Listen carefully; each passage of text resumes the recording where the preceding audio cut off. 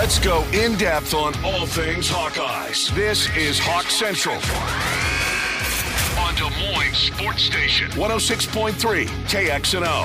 Happy Wednesday, Hawkeye fans, and welcome into this week's Hawk Central Radio Hour right here on 106.3 KXNO. I'm your host, Des Moines Register columnist Chad Leistikow, who covers the Iowa Hawkeyes and will help lead the conversation until 7 o'clock tonight. A busy week on tap for Hawkeye sports. Men's Basketball Media Day was on Monday. We delved into the promising topics for Fran McCaffrey's squad on our Tuesday YouTube show. So if you want to hear about men's hoops, check that out.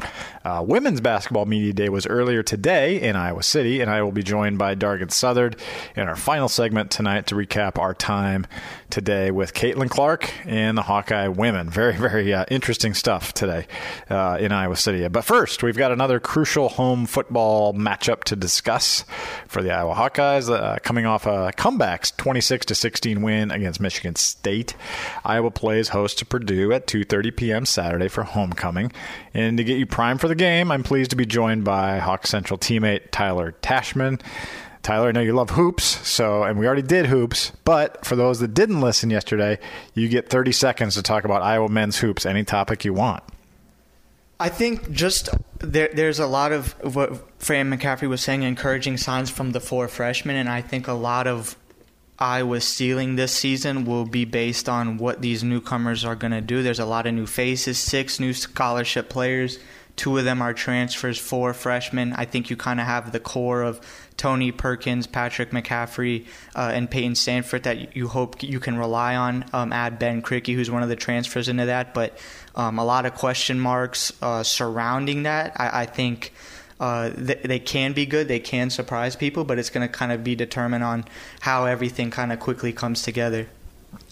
Should be fun. A pretty lousy non-conference schedule for the most part, especially at home, but it'll ramp up pretty quick. So maybe a good schedule for a young team anyway. But that was more than 30 seconds because I added on to it. So let's get to football. Hawkeye football. I got to give them credit for a resilient win on Saturday. That's kind of been my takeaway the last few days, like thinking about that game. And if it had gone the other way, what on earth would we be talking about now? But they salvaged the Cade McNamara injury. Obviously, he's out for the year with the torn ACL.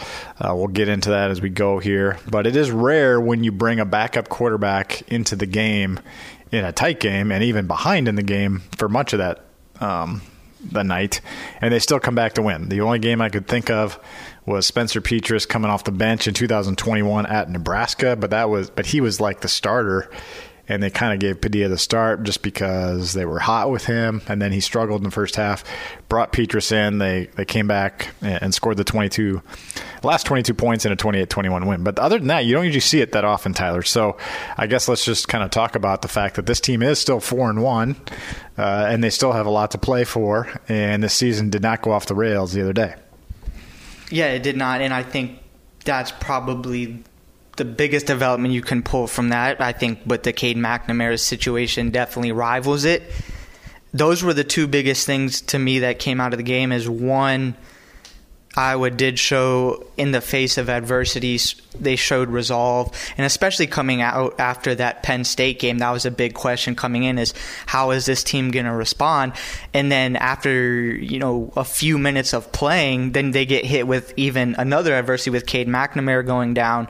So the way that they responded, the way Cooper DeJean played, which was really just adding to his legacy, I would say, with the punt return that he had, and just kind of, it was a chaotic game. There was just kind of so many different things that could have knocked Iowa out of the game or been fatal to Iowa coming out with a win, but they still were able to come out with it. The other side of things is that now with Cade done for the season, the way that Iowa played against the Michigan State team that they probably should have beaten a lot more easily, is that it just feels like the rest of the season is going to be an uphill battle. You have Deacon Hill, who's going to make his first career start in college against Purdue on Saturday, who we still don't really know what a Deacon Hill-led offense is going to look like. He has a big arm, so that could add maybe another element to help unlock the passing game. But just the running game, the offensive line, the wide receiver play. There's been a lot of, I would say, concerns coming out of that Michigan State game to where Iowa just feels like they're going to have to kind of scrap their way, the rest of the way out this season. Yeah, I actually rewatched the game again on Tuesday night, and I was a little bit more encouraged than I maybe was even on the first rewatch with Deacon Hill, just because of the drops. I mean, you look at some of that clutch throw to Caleb Brown, if that gets caught, I mean, we're probably still talking about that how that would have moved the chains in a big moment. And they were down in the fourth quarter and came back to win. And you got to give Iowa a lot of credit for that. And then you tack on, in addition to the McNamara stuff, you lose Luke Lachey in the middle of that Western Michigan game, and that was a game that was dicey for a while.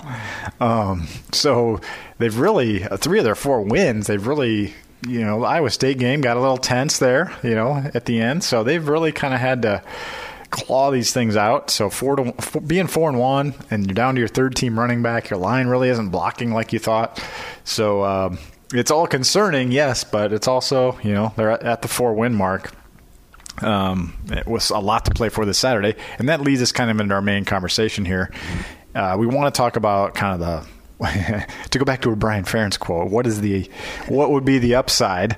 I was told about that whole encounter, or I don't know what you would call it, the back and forth. I was told about that the other day. Okay. Yeah, so we get those in the 3-word headlines a lot. Yeah, like what's the upside? But let's talk about kind of the floor and the ceiling for this team now that we've seen what they're dealing with. So let's start with, I like to start with the negative and then end with the positive. I don't know if I'm demented that way, but let's start with the worst case scenario. I have kind of my own thoughts on this. What do you think the floor is for this Iowa team? It's 4-1 right now, but there are concerns, there are red flags. I think the floor is getting to a bowl game. To me, that you think that's the minimum, or you think? I think that's at worst case scenario they go to a bowl. They've already so they're going to win at least 2 more. Yeah. Okay. So.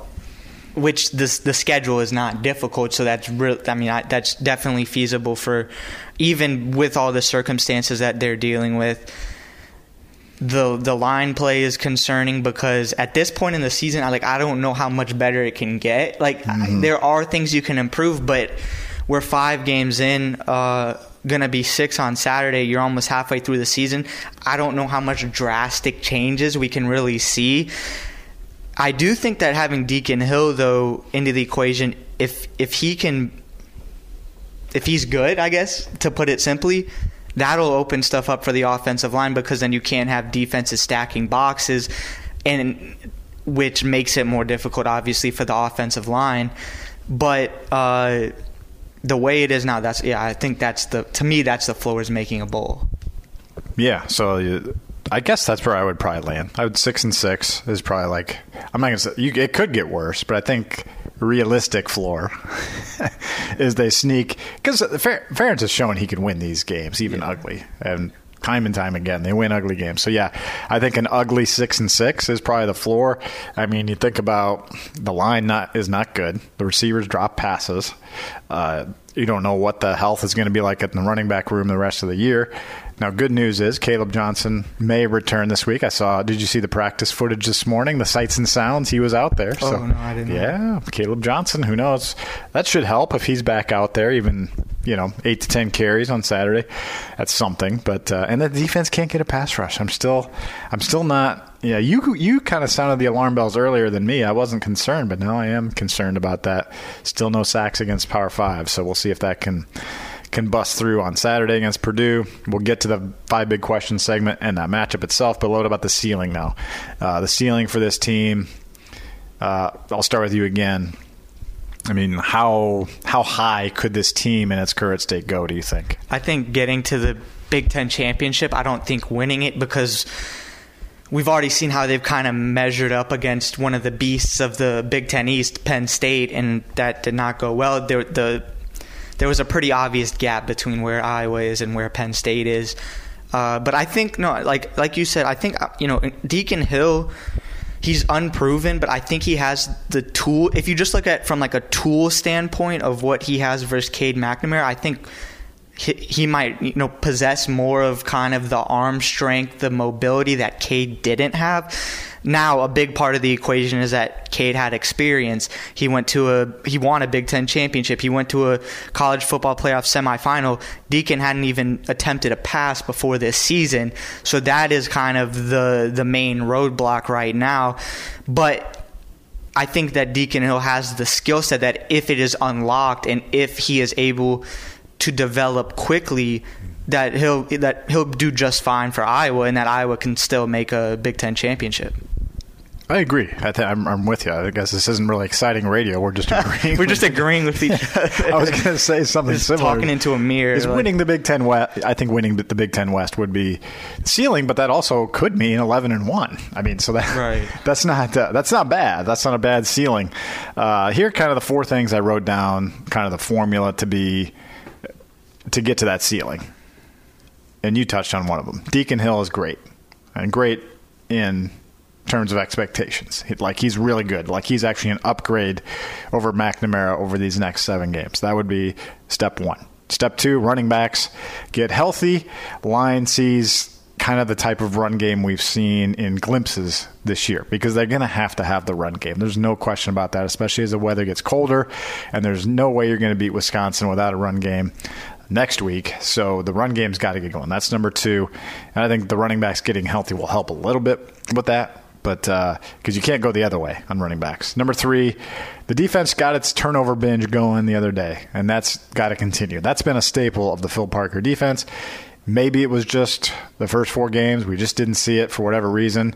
I mean, there were more turnovers even out there the other day. There was one pass kind of over to the right side of the line of scrimmage that the tight end for Michigan State barely got his hand on, but in the background you can see Xavier Wampa make a lunging diving. He had that ball lined up for an interception. So if that Michigan State receiver doesn't get his fingertips on it, I think Wampa records a pick there. So I think there are turnovers to be had out there, and Iowa's competition not great in terms of offenses they're going to face. So that's 3.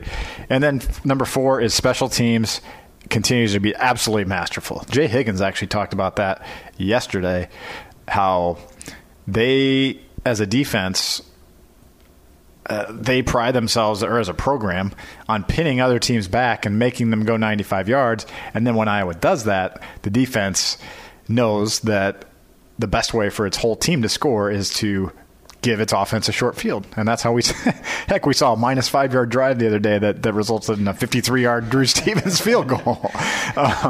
So that, in essence, punting is winning in that case. So those are the 4 steps that I think, they can reach that ceiling. But right now, I would say the 4 best teams in the Big Ten, probably in the East, counting Maryland in that group.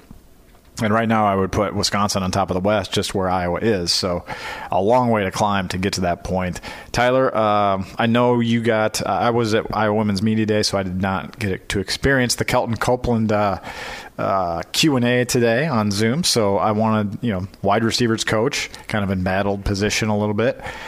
Give me 1 or 2 things you learned from Coach Copeland in this wide receivers room. He said that on Sunday after the Michigan State game, hard conversations was how he described meeting with his position group, and he said he's someone who prides himself on being honest, but he said basically he delivered honesty.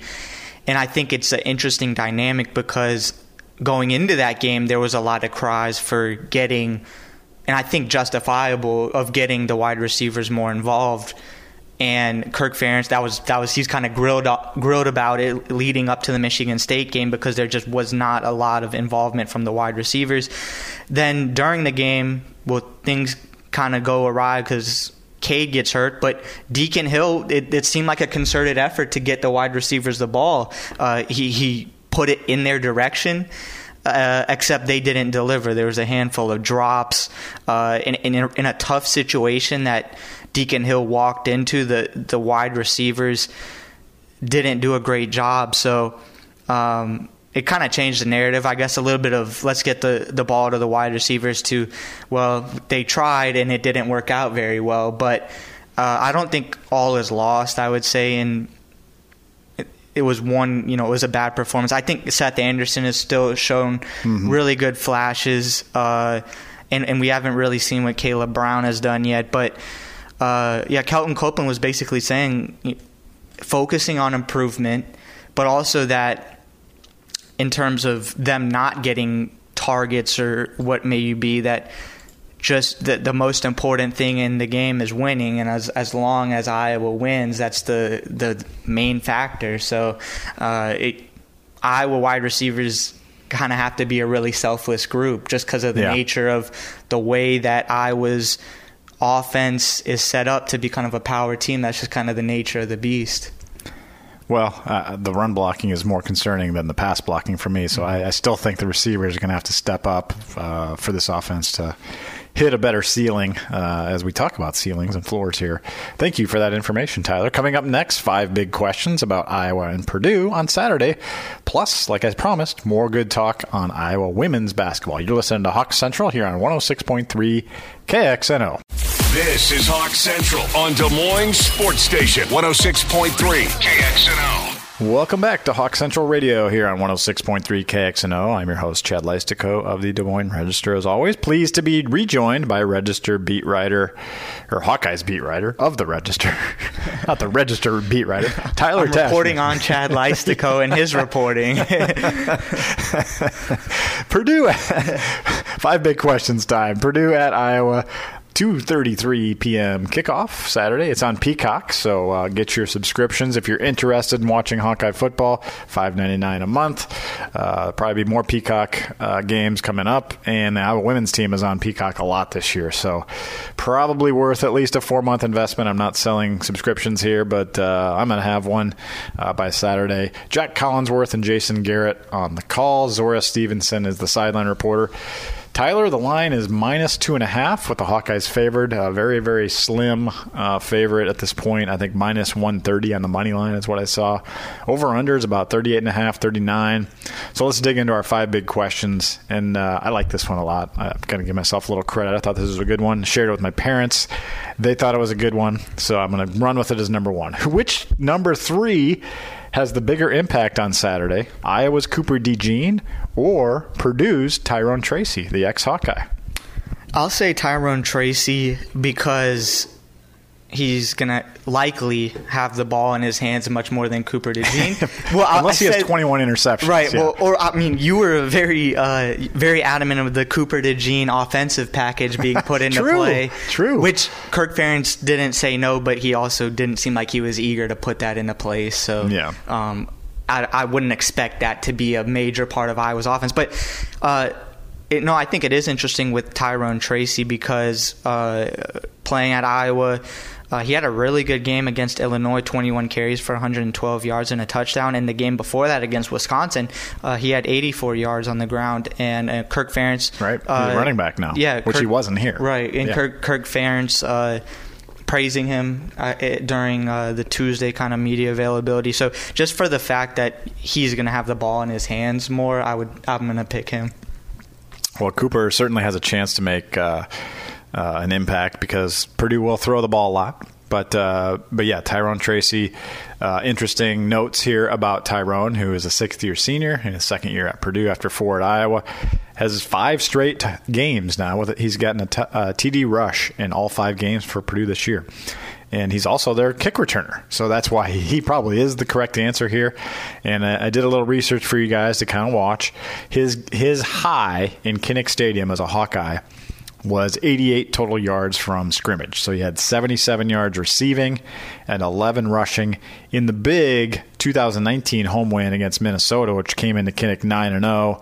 That was a blackout game that Iowa pulled out 23-19. Minnesota outgained Iowa like almost 2-1 in that game, but the Hawkeyes won it, and Tyrone Tracy did have a big role in that game. But I am curious to see Cooper DeJean, and I thought you were going to really throw me a funny curveball and say Caleb Brown was going to be the most impactful number 3. Well, wouldn't that be an interesting story? Well, maybe that'll be end up happening. But. So we'll see. That'll be a fun storyline. Cooper obviously, will be in coverage constantly and have some chances at some INTs on Saturday with the way Jamari Harris is playing. So number 2 on our big questions: how worried should Iowa be about Purdue's defense? Kirk Ferentz, when I listened to him yesterday, I really hadn't looked into the stats that much. He's like, well, they really stopped the run pretty good. And I looked, and Purdue's not very good against the run at all. So I don't know, so you can't be careful what to believe. But they do have 17 sacks this season. And we talked about Iowa's lack of sacks, and we saw Iowa's, what happens when Iowa's edges on the offensive line get attacked at Penn State. So I guess how concerned are you about the Purdue defense, coached by Ryan Walters, who held Iowa to 6 points last year at Illinois? Yeah, that's a big point. And this might kind of sound like coach speak, but I would almost be more worried about what Iowa's offense does than what Purdue's defense does, because it feels like there needs to be more of a focus on imposing themselves rather than all the whatever blitzes or packages Purdue has in place. I think trying to establish that run, if Caleb Johnson plays, will be a big thing, and trying to take some of that pressure off of Deacon Hill. But on the other hand, Iowa needs to take care of the ball. That's going to become even more important now because we saw the LeSean Williams fumble against Michigan State, where Iowa's offense just does not have enough firepower right now to make up for those mistakes on a consistent basis. And that was a mistake so big that Michigan State scored their only touchdown of the game on. So Iowa's offense, they can't shoot themselves in the foot because they're not going to be able to make up for it. So that's what I kind of look at, is especially with Deacon Hill and his inexperience, that pick he threw, that's going to be something I'm looking at as a challenge for him, of being able to control that arm strength and make sure that he is accurate. Really good points there. I like what you said there. Purdue's defense, some more stats for them. They are allowing 5.64 yards per play. Iowa allowing 4.29. So this is a defense, while it has played a pretty tough schedule, 2 Power 5s in the non-con plus Fresno State. So a very difficult non-conference schedule. But they are 114th nationally with 28 plays allowed of 20-plus yards. So they do give up some big plays. They are an attacking outfit under Ryan Walters, who was the DC at Illinois last year.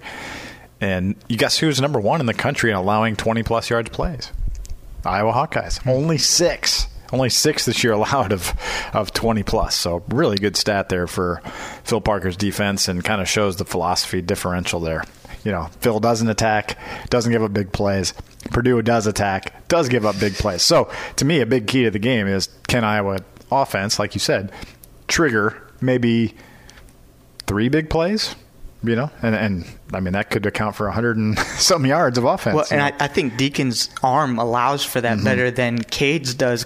And maybe Caleb Johnson, too. Yeah, and because of the way, I think that opens up maybe a somewhat lost element of being able to throw the deep ball more and beat you in that kind of, because if I was offensive sputtering and you need a spark, why not send Seth Anderson or Nico Ragaini or Deontay Vines and hope something good, or pass interference at the worst. Right.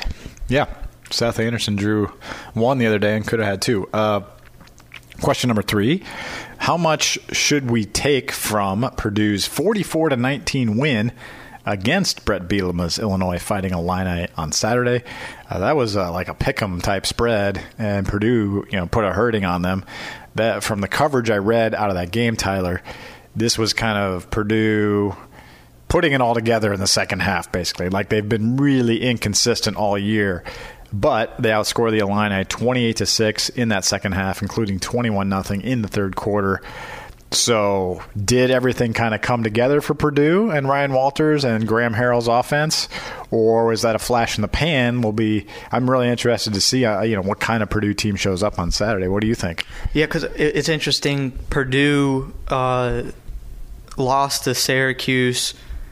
They lost by 21 to Wisconsin. Right, that was a week before. Right, yeah, and then Illinois. So I'm saying that against, and they also beat Virginia Tech. So there's kind of a mix. It feels like this is a very hit and miss Purdue team. So like you were saying, I'm interested to see whether what they did against Illinois will be the standard moving forward, or was that just part of their kind of up and down trajectory of the season so far? Now, I'm interested to see, because the 44 points I feel like is significant. Yeah. And Iowa's defense, with the turnovers they had against Michigan State, was obviously a big step in the right direction. I feel like Iowa's defense, though, I feel like there's still some things that need to be worked out. I mean, Michigan State ran for over 150 yards against Iowa, and it feels like teams are figuring it out of like Phil Parker is going to basically give up the short stuff, and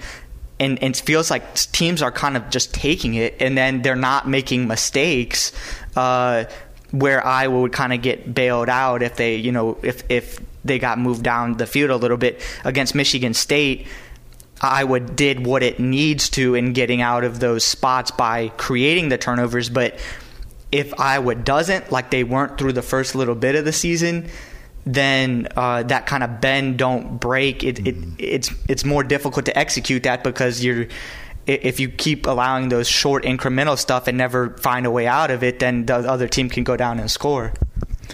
Yeah, I'm leaning towards my answer on this. I'm leaning towards that Purdue will not have a great game on Saturday, and I'm not trying to tease a prediction here, but I think Illinois is not as good as I thought. That was one of my best bets this year, over 6.5 wins. It's looking like a terrible pick. Illinois had 9 penalties the other day, 1 for 13 on third down. Their defense is way worse. Maybe it's because they don't have Ryan Walters or Devin Witherspoon, who was like amazing for the Seahawks the other night. And they allowed 5 sacks to the Boilermakers, which in the game notes said Purdue, that was the most for a Purdue team since 2018. So, Purdue's not normally known for its pass rush, but it just seemed like a really bad game for Illinois. And this is a Purdue team that has laid the ball on the ground 11 times this year. So they are prone to some turnovers as well. They've only lost 5 of those fumbles, but opportunities are going to be there for the Hawkeyes. I'm going to say I think it was 1 second half, but Purdue has given Iowa many a problem before under previous regimes. You're listening to Hawks Central from the Des Moines Register and KXNO. I'm Chad Leistikow, talking Hawkeye football and 5 big questions with Tyler Tachman. That gets us into some more Hawkeye-centered questions, Tyler. Number 4, Deacon Hill, first career start for the Hawkeyes. I know you're writing about him later this week, right? That's still on? Yep, that is still on. What should the game plan be for Mr. Hill in this game? Set up the run with the pass, or try to establish that run and open things up? What do you think they do with him? In my opinion, it would be starting with the run. I just think for a guy that is making his first start in college, that at least kind of takes a little bit of pressure off of him to start. Now, we might see Purdue kind of run a similar defense where they're basically daring Deacon Hill to throw. And in that case, I think there's a pretty short leash on how much emphasis you put on the run to start the game. I think it's also a different equation whether Caleb Johnson plays or not.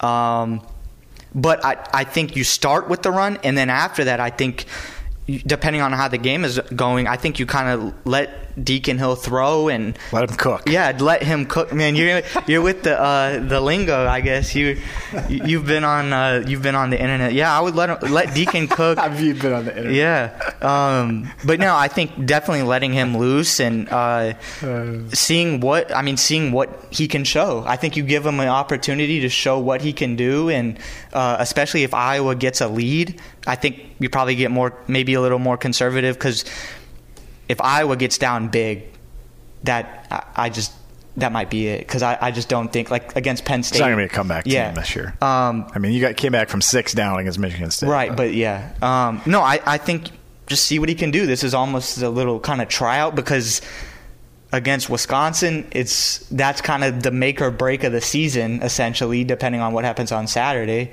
So I think you just see what he's got in the tank. Certainly, Joe Labus is in relief here. He's available. That's obviously a last resort at this point, because you get a week to give Deacon Hill the keys to the offense.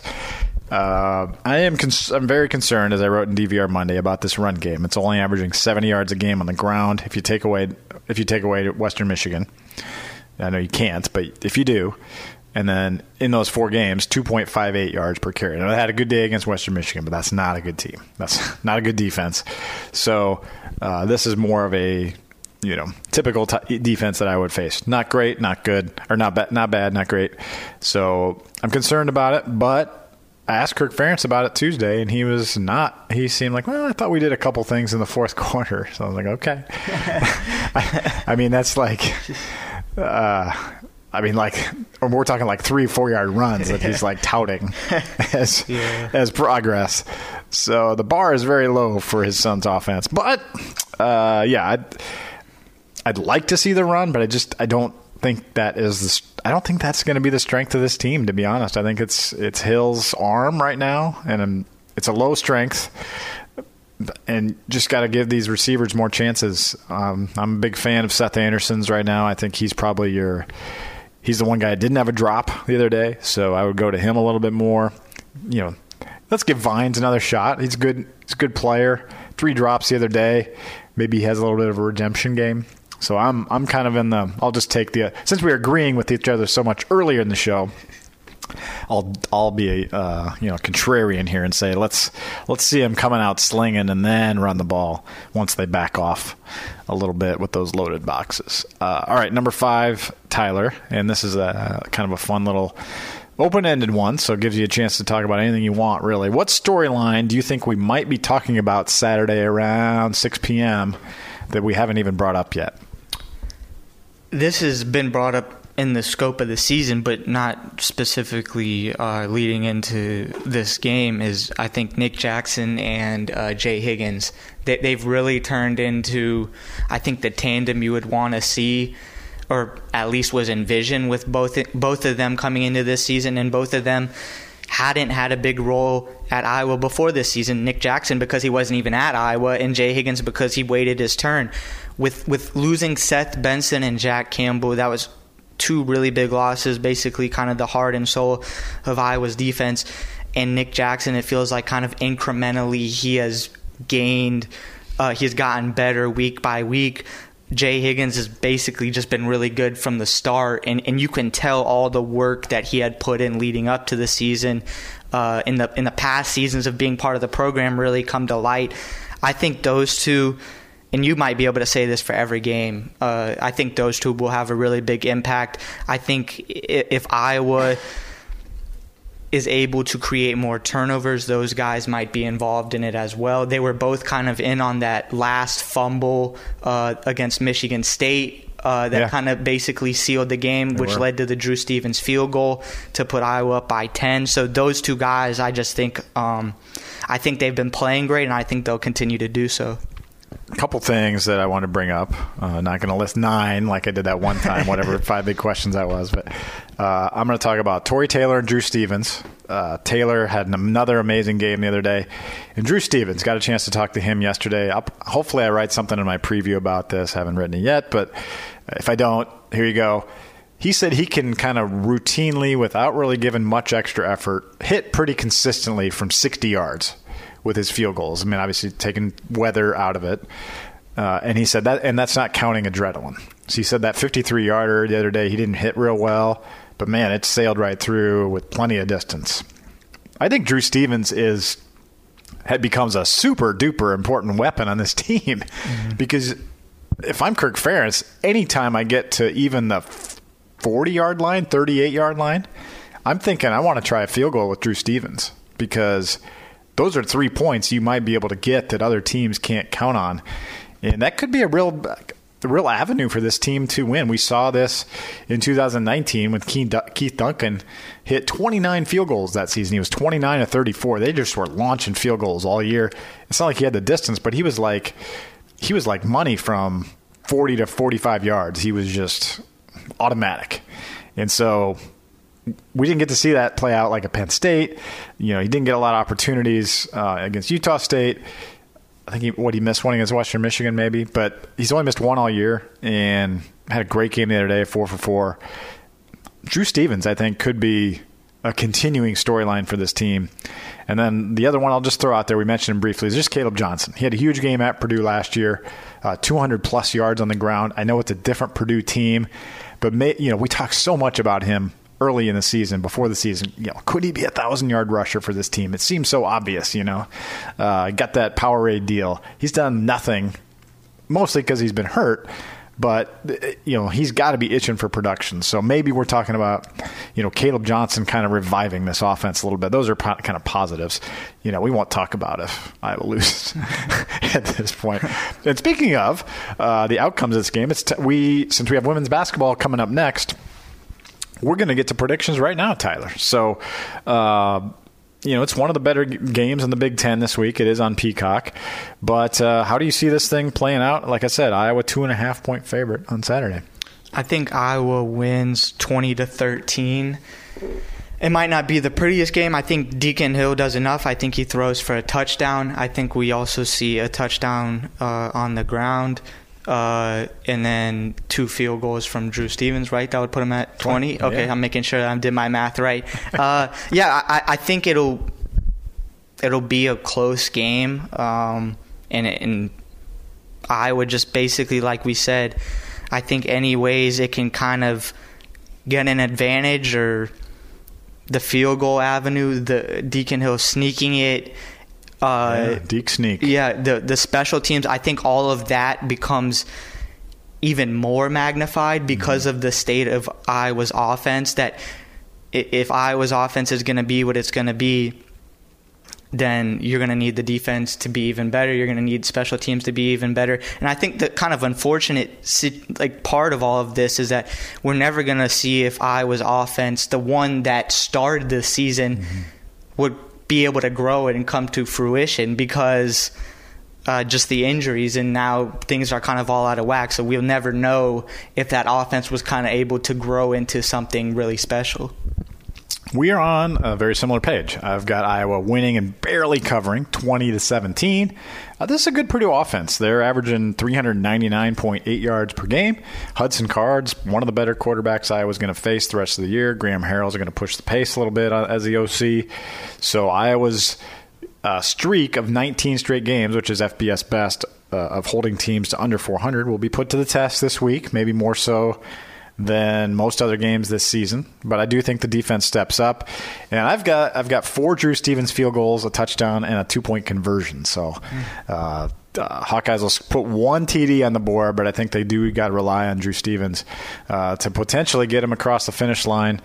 We got about a minute left. Indiana fired its offensive coordinator. I figured you'd want to talk about that. They fired theirs before Iowa fired theirs. Yeah, you figured I would want to talk about it. No, yeah, it's things not going in the right direction right now for Indiana. They're off this week, right? Yeah, they're not. Well, so basically they're not going to lose this week, which is good. So, but no, yeah, they have things to get figured out. I don't know how much the change in the middle of the season is going to make a big difference of what Indiana does for the rest of the season. But yeah, they have some kind of soul searching to do.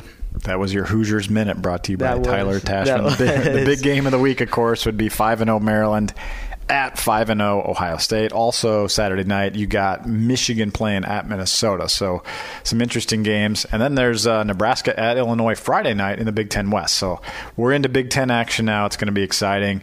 All these games matter. You hope, if you're a Hawkeye fan, you hope that Iowa gets the W this week and kind of sets up next Saturday's 3 p.m. Fox game at Wisconsin as a potential title game in the Big Ten West, but we shall see. All right, we are done with football conversation for the night. Tyler, I'm going to let you go because we've got women's basketball talk coming up with myself and Dargan Southard next. You're listening to Hawk Central here on 106.3 KXNO.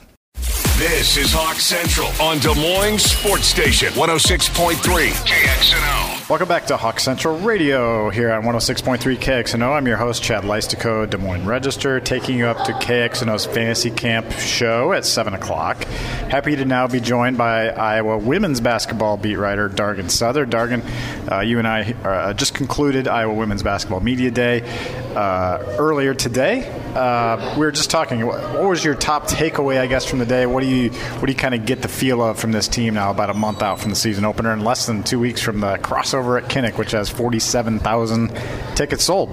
Yeah, obviously a lot of optimism today. A lot of talk about last year and kind of turning the page on that front, which, obviously when you have a season like Iowa did last year, turning the page is maybe not as simple and is not as easy as other off seasons would be, but it feels like this team has kind of hit that reset button and appears ready to go into this year and kind of form its own identity. And inevitably there's going to be people out there who expect this team to pick up right where they left off in Dallas, and that's probably not realistic just from losing McKenna and Monica is obviously something that's going to have to be mitigated and addressed. But I think one thing that does carry over from last year that is productive for this team is they know the effort, they know the production and the practice that it takes to get to that level. And so I think it'll be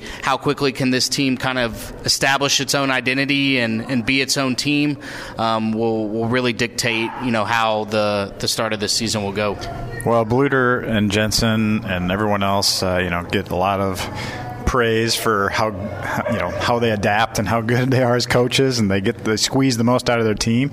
And as we're standing here now, it's like, okay, they didn't add anybody really in the transfer portal. They didn't, right? And then both their incoming recruits I don't see as impact players. I mean, Ava Jones wasn't even here today. She's obviously not going to probably play as a Hawkeye.